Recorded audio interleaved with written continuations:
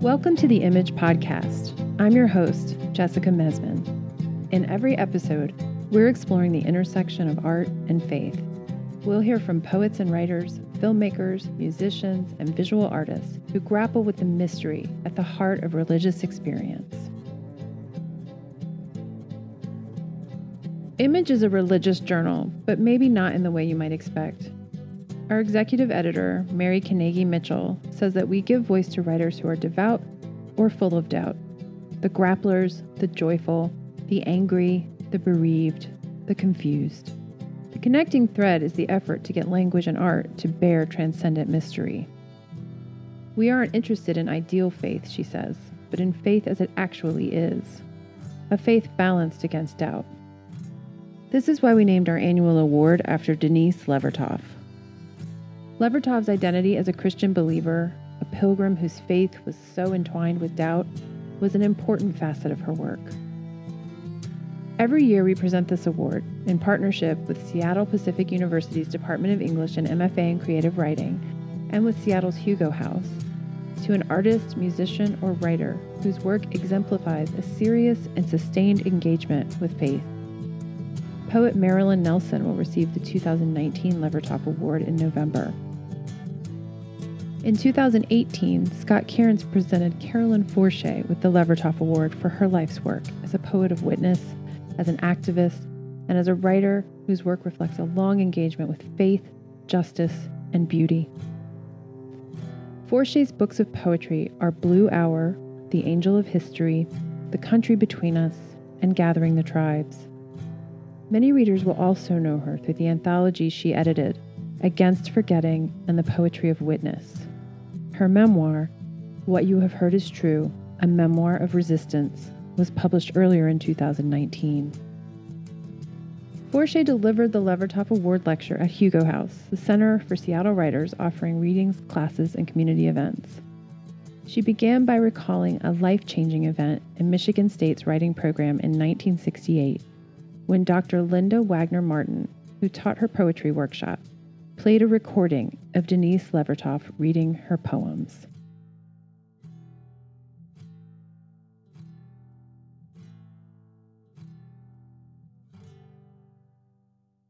We were in Morrill Hall. That's important. It was a red brick building, very old, with buttery leaves that were turning beautiful yellow in the fall, and it was fall, and the windows were open, and it was an old seminar room with a big wooden table, and she got out a huge reel-to-reel tape recorder and played the voice of Denise Levertov to us.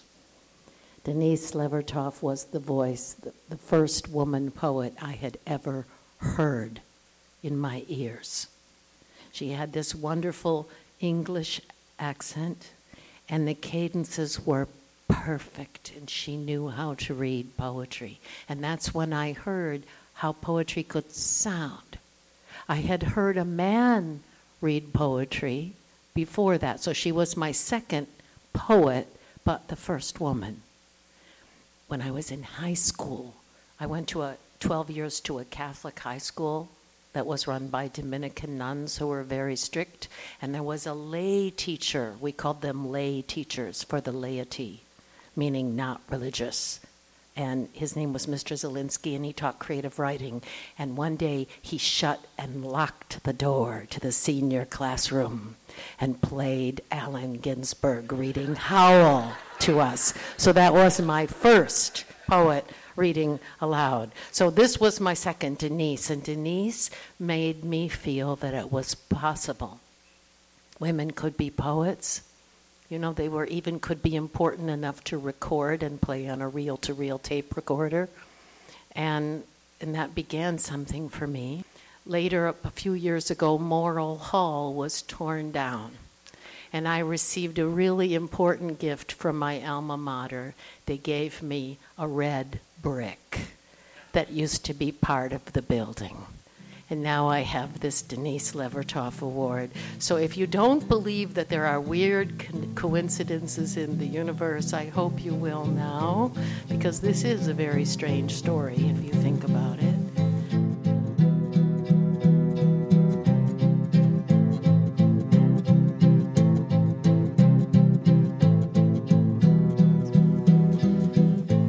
Both Forché and Levertov got into trouble with their poetry. Levertov wrote about the Vietnam War, and Forché, in her 20s, wrote about El Salvador on the brink of civil war in the country between us. Levertov, who was so influential on the younger Forché, became a colleague and a mentor. She expressed her admiration for Forché's work, calling it lyrical and engaged, saying it was the kind of work she wanted to do. I'd like to read a couple of poems by Denise, just so we can hear her voice. I don't read like her. I don't have an English accent, but I'll do my best. And these are poems I chose specifically for the times we're living through now. Today, when all of my friends were saying, "Oh, what are we going to do?" I said, well, it's not yet the siege of Leningrad, so maybe we'll be okay. We can keep going. This one's called Making Peace. A voice from the dark called out, "The poets must give us imagination of peace, to oust the intense, familiar imagination of disaster.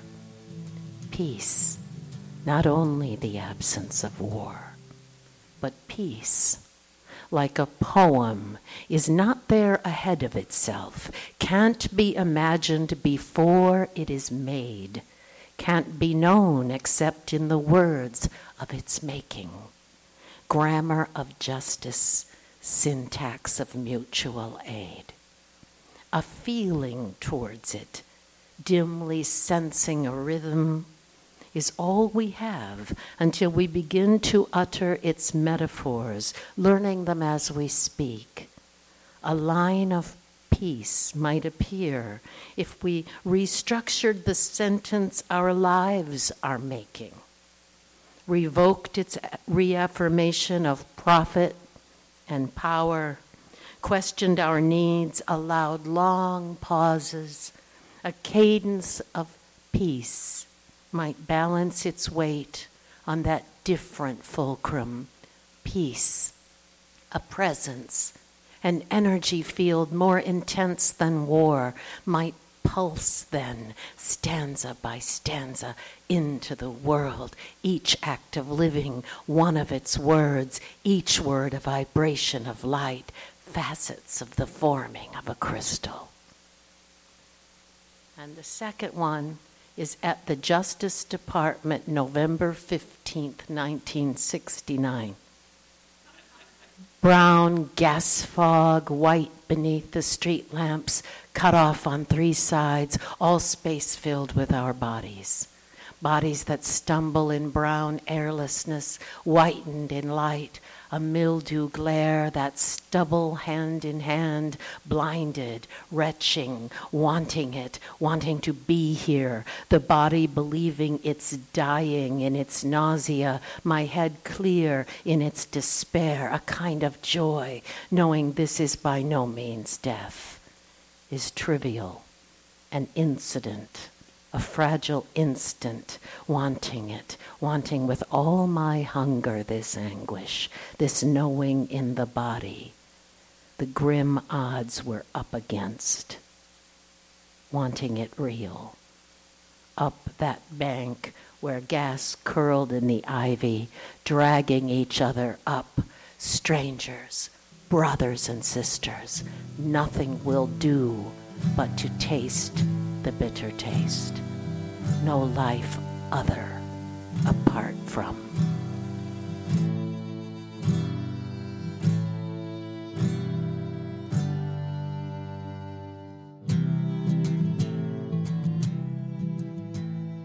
So I was very affected by this situation in the Aegean, when the Aegean was becoming a tomb for so many people fleeing wars that we had prosecuted in Iraq and that we had been involved with in Syria, in Afghanistan, in Libya. So I wound up one winter not long ago teaching in Milwaukee, Wisconsin for the winter.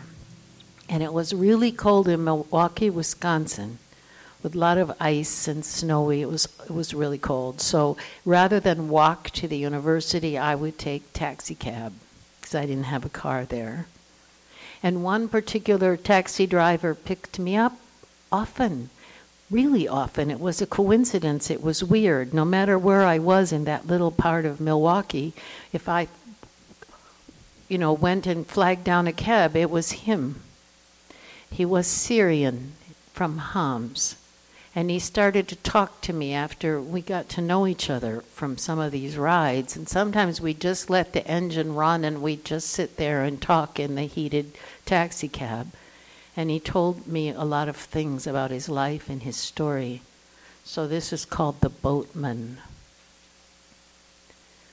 We were 31 souls, he said, in the gray sick of sea, in a cold rubber boat, rising and falling in our filth. By morning, this didn't matter. No land was in sight. All were soaked to the bone, living and dead. We could still float, we said, from war to war. What lay behind us but ruins of stone piled on ruins of stone?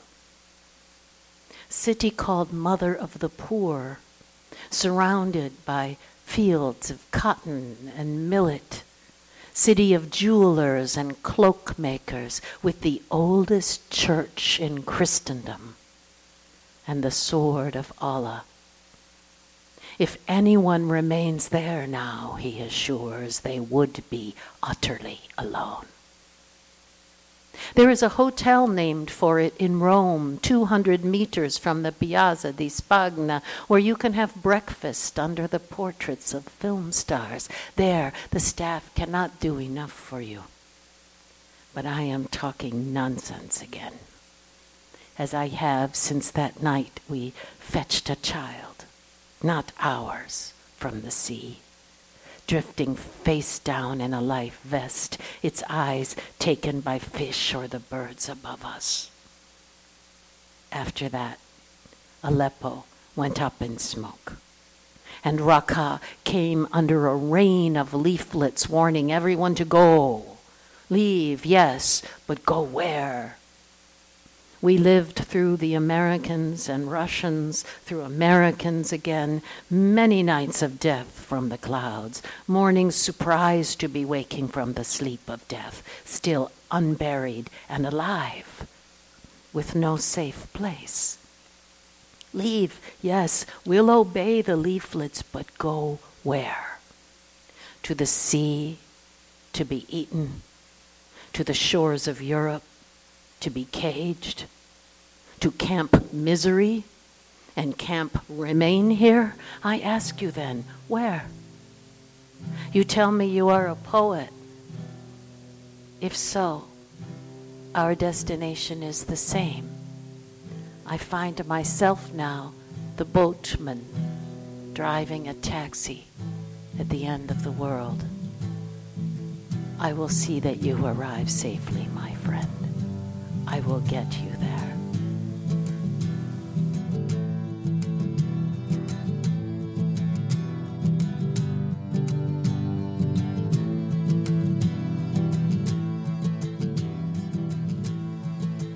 In the late 1970s, a man named Leonel Gomez invited Forché, then in her 20s and with just one book under her belt, to come to El Salvador, a country on the brink of war, so that she might be witness to the violence there and tell the world, with her writing, what she'd seen.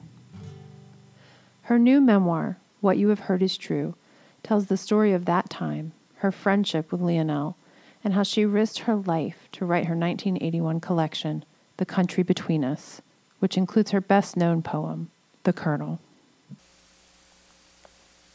I'm going to read a little bit of this memoir, just a little. I'll tell you about it.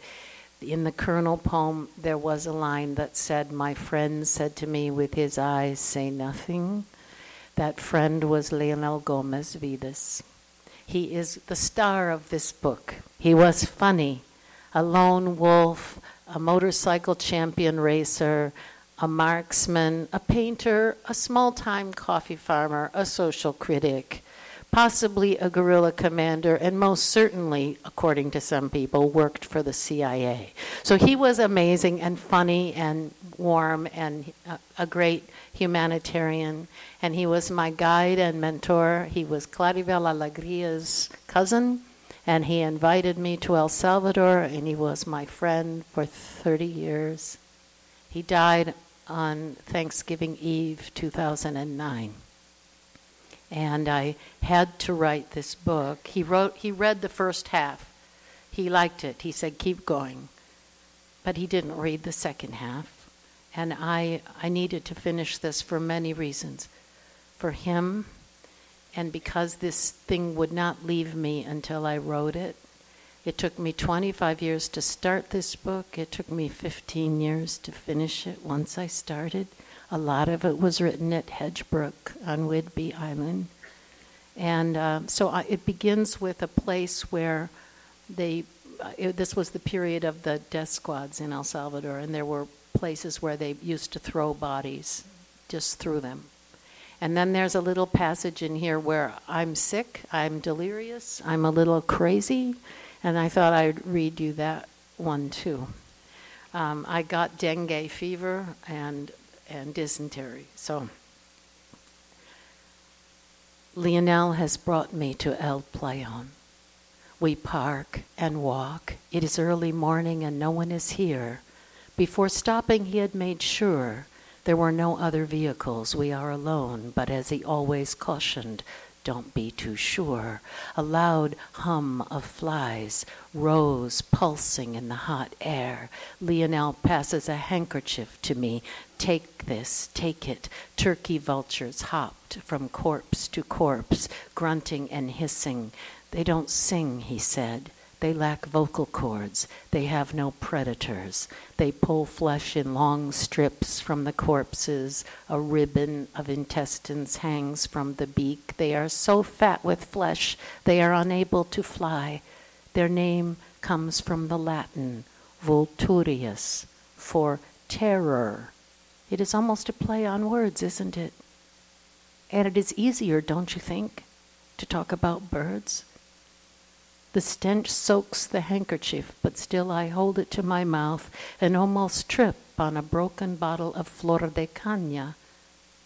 El Playón is a lava bed, a skirt of black, sponge-like stone. In the lap of the volcano, there is a graveyard beside it. El Playón, the beach, is a rock strewn with refuse and sea wrack. A body, a tin spoon, bottle of glass, purple from the sun, a paint can, a skull with hair, shoelaces, trousers, more bodies, flocks of vultures fattening themselves on the ground, a stripped spine, a broken plate, a palm open to the rain. El Playón is a body dump. Yo lo vi, Goya wrote beside his sketches. I saw it, and this, and also this. I awoke lying on a bed of ice like a fish or a corpse, the window flickering day, then night, then day. A few turkey vultures curled their talons around the bed rails, one of them hopping onto my stomach, and even though I recognized their red masks and their hissing, I knew they weren't actually there. These belching oil-colored birds, they could not be. Saline dripped through a tube from a glass bottle inverted over the bed. Silver. My arm was taped to a splint, a spot of blood on the tape. My other wrist was fastened with gauze to the opposite bed rail. I had pulled the needle out more than once, as even I could remember. I had been delirante, or whatever it was, crazy, unable to make myself understood, and I had nothing left, I knew that. Everything I had was in the toilet or in the basins, but the fever was not out. My bones were still on fire, and the fire was also in my head, burning behind my eyes. I couldn't think. And there was some confusion about who was in the room and who wasn't, how long it had been and why. In the darkness, Lionel had talked to me again about jaguars. Why there is a jaguar on my woven bag. Why he had given me a small weaving of a jaguar on a torn piece of cloth. He sometimes also called them wildcats. You are a wildcat, he said. You just don't know it yet. That is why I gave you these things.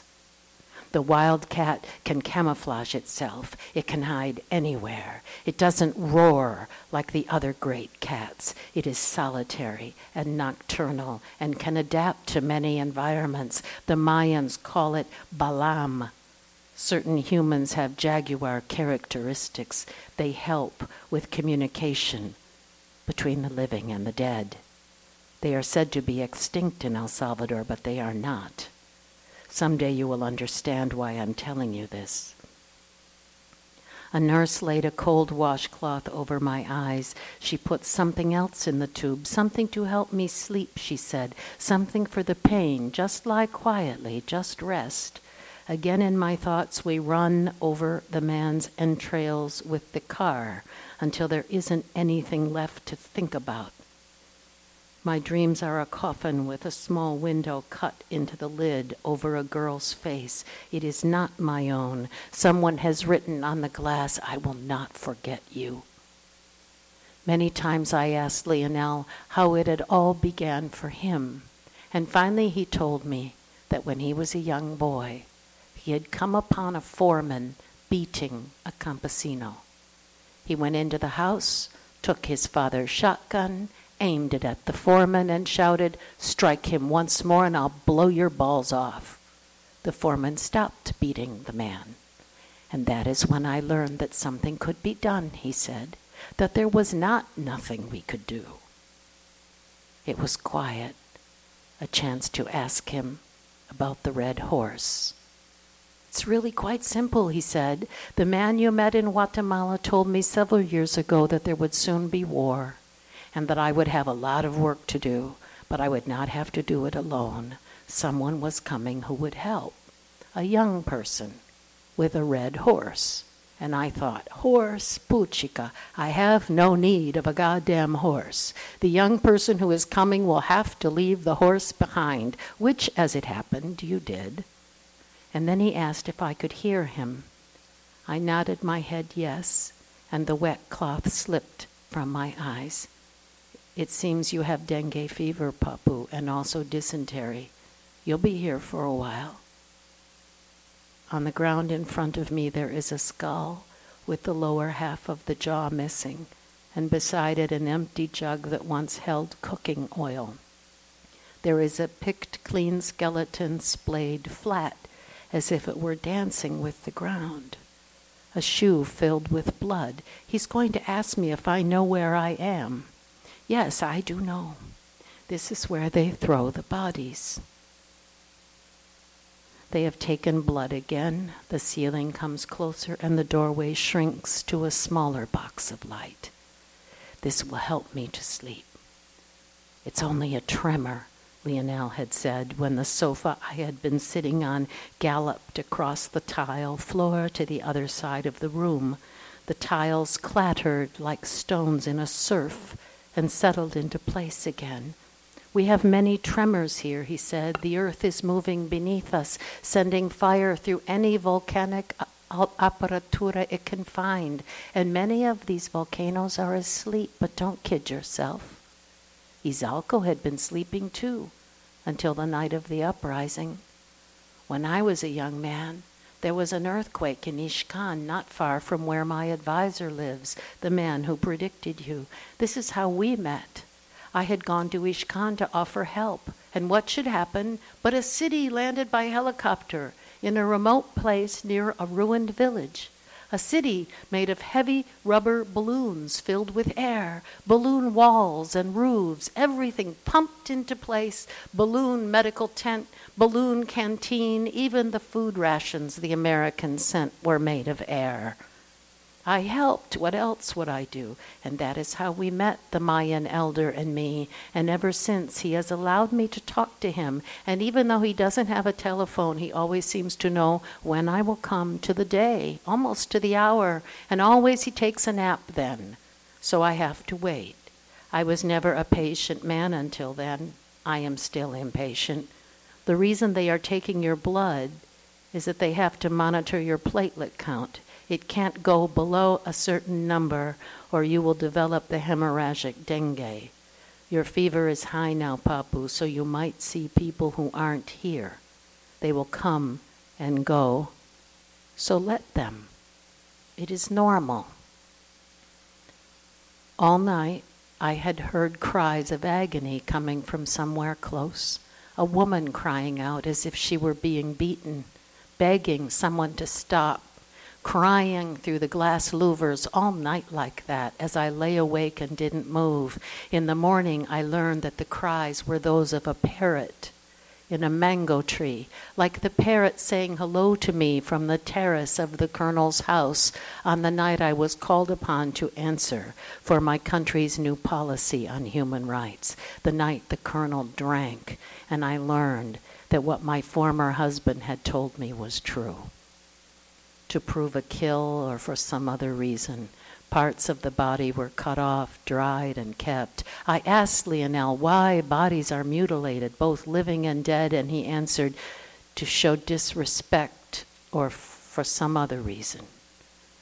They don't wipe the blood from the knife. Read your Eduardo Galeano, Papu.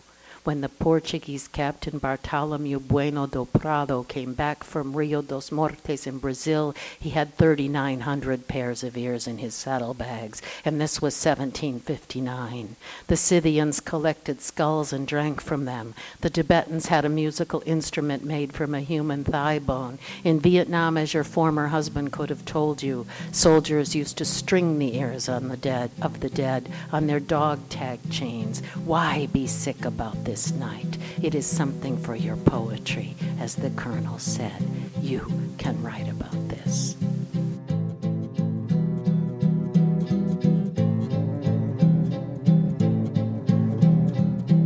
I'm told that I can do question and answer. Oh, you have your own microphone, just like television. So if you have, I'm in a very lovely space in Hugo House with all of you, and so and I think some of you are poets, poetry lovers, and some of you are with Image or the Glen, and some of you are Hugo House people. So you're all different, and I'll answer anything that you want to ask. It's kind of like being in front of Mick Jagger for me right now. Only better and very different. I just teach you so much. You know, like it's like you meet academic superstars and they never think they're superstars, but they are to you. So I teach your introduction to Against Forgetting as part of a class I have on the value of art. And it's so interesting how social media has changed their access to this idea of the social space. Right? The political, the private, the public, and the social space. And so often I've done this assignment where I want them to find an example of art that's functioning in the social space. And for a while I got really excited because they were coming up there's this one specific example they kept coming up with, and then I realized it was because they were just Googling, like, political art. And it was the same thing. So I'm just so curious, like, with the idea. I'm also really interested in, like, the angels of history, like the Walter Benjamin angel of history, and then Rebecca Solnit has the angel of alternative history. What has changed for you about this idea of the social space now that we have this kind of image-driven, disconnected sentence that we are building in history? Well, there's this technology that has enabled us to look up anything instantaneously and follow ideas around the internet down the rabbit hole. And this is all, I remember, of course, and many people here must remember the days of the little tin box with the index cards and copying everything out in the library. It was slow, and okay, so we have that. But what we also have is it's altering our consciousness, and it's altering our capacity to sustain contemplation. It's altering our readerly natures. We even read on screens differently, it has been shown, than we do on a printed page on paper. We tend to read a printed page all the way across the prose, and we tend to read down the first couple of words of each line when we're reading on a screen. So we're being altered by this technology, as we are altered by all technology. So first of all, I think one thing I tell my students is be careful, unplug at least a certain amount every day, read again on the page, take a walk, meditate, slow down, I tell them that. To the degree that we can do that, I think that will help us. Also, writing and reading literature helps us to sustain our capacity for contemplation. It slows us down. We need to slow down. The social space, social media, all of that, there are lots of things wrong with it in addition to it making us feel like we're close together. It's actually profoundly isolating, and it's also too instantaneous and too anonymous. So a lot of things happen there that shouldn't happen. Things that are said that no one would really want to say in person to someone. So I'm not an expert on any of these effects. I just know that they are profoundly altering the human mind. Mm-hmm. And we need to take charge of ourselves in that regard. Is there anyone who you do feel like is writing in the social space then? Writing in a social space? This is a social space. I appreciate real-life, face-to-face encounters, as many of them as I can have, as possible. Of course, as a writer, we all have to be alone to do our work. It's a profoundly solitary endeavor. But I think in addition to slowing down and unplugging and looking at paper, we also need to have actual social space encounters with living beings. You can do that in church. You can do that in a situation like this. And it's important to have more of those than not. More real-life encounters than not. You've all seen it, right? Young people getting together and they're all staring at their screens instead of talking to each other. It's sad. Mm-hmm. And we have to, I don't want to use the word sad. He took that word, didn't he? He took it and he's using it, and so I'm not going to use it for a while. All right. So it's horrifying is what it is. But I'm just encouraging my students to pay attention to how much they interact with human beings, with each other. We need that interaction. What the argument she's drawing from it that was made in the introduction to Against Forgetting was an argument for a space between the intimacy of the hearth and domestic life and the personal and the institutions of the state. Intimacy of the hearth and the personal has eroded in our particular period. The institutions of the state have become distanced and atrophied in the interests of the money that are controlling those institutions. So we have an atrophy at both ends. The social space is enlarging, but it's artificial. Mm-hmm. I didn't anticipate that. I was just trying to carve out a space that poetry could exist in without being labeled narrowly political or solipsistically personal. Does that make sense? So, and all of these are very large questions we could spend a lot of time on, but I hope I gave you something.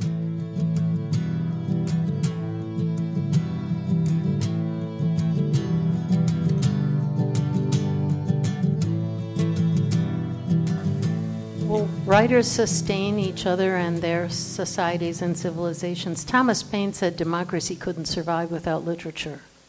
He even went so far as to say that the American government in its early period should consider subsidizing literature so as to guarantee the democracy in the future. That would go over well today, wouldn't it? Amen. But we goes over well. What we're doing in literature is that we are enlarging and sustaining each other. And what we have to do now, I think, is to stay awake, stay human with face-to-face encounters, strive for clarity. You know, we need clarity and we need to listen and we need the cultivation of the empathetic imagination. All of that is what literature provides. I have noticed a real resurgence, particularly of interest in poetry, but also in literature in general, because I think that in readings and performances, when you gather together, you hear something that comes from a genuine voice from another human. This is very important to us. And you recognize it. You recognize it immediately. You'll give you a little example in the institutional sense. Václav Havel, you remember, the first president after the Czechoslovakia was free of Soviet domination. Václav Havel was a playwright.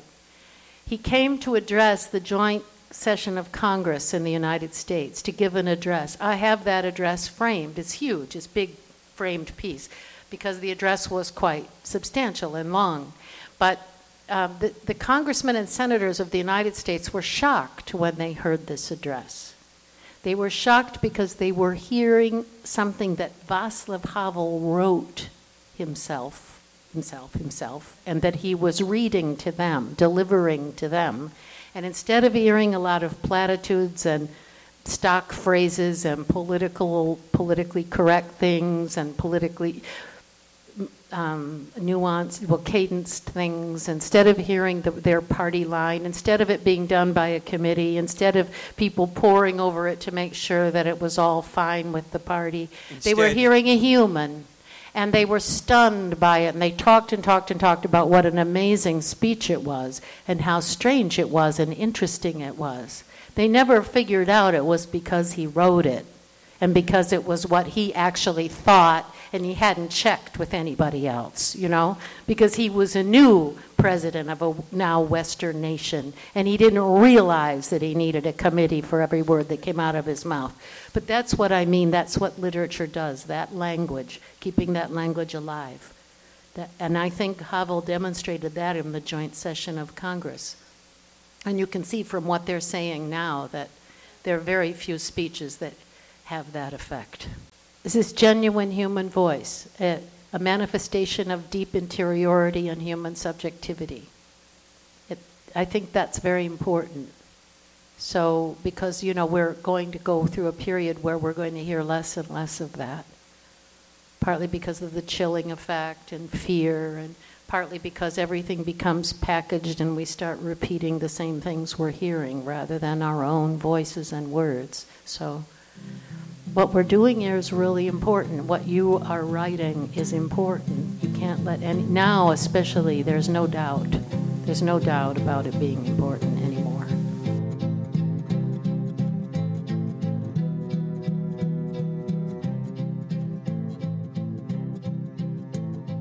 You've been listening to the Image Podcast, produced by Cassidy Hall. Our music is by Sister Sinjin. For more information on the Levertov Award and to subscribe to the print journal, please visit the Image website at www.imagejournal.org. There you can also learn more about all previous episodes of this podcast and find our show notes, links to books, and other resources discussed. You can also access back issues of the journal through the Image archive. We'll be back in 2 weeks with more exploration of art, faith, and mystery.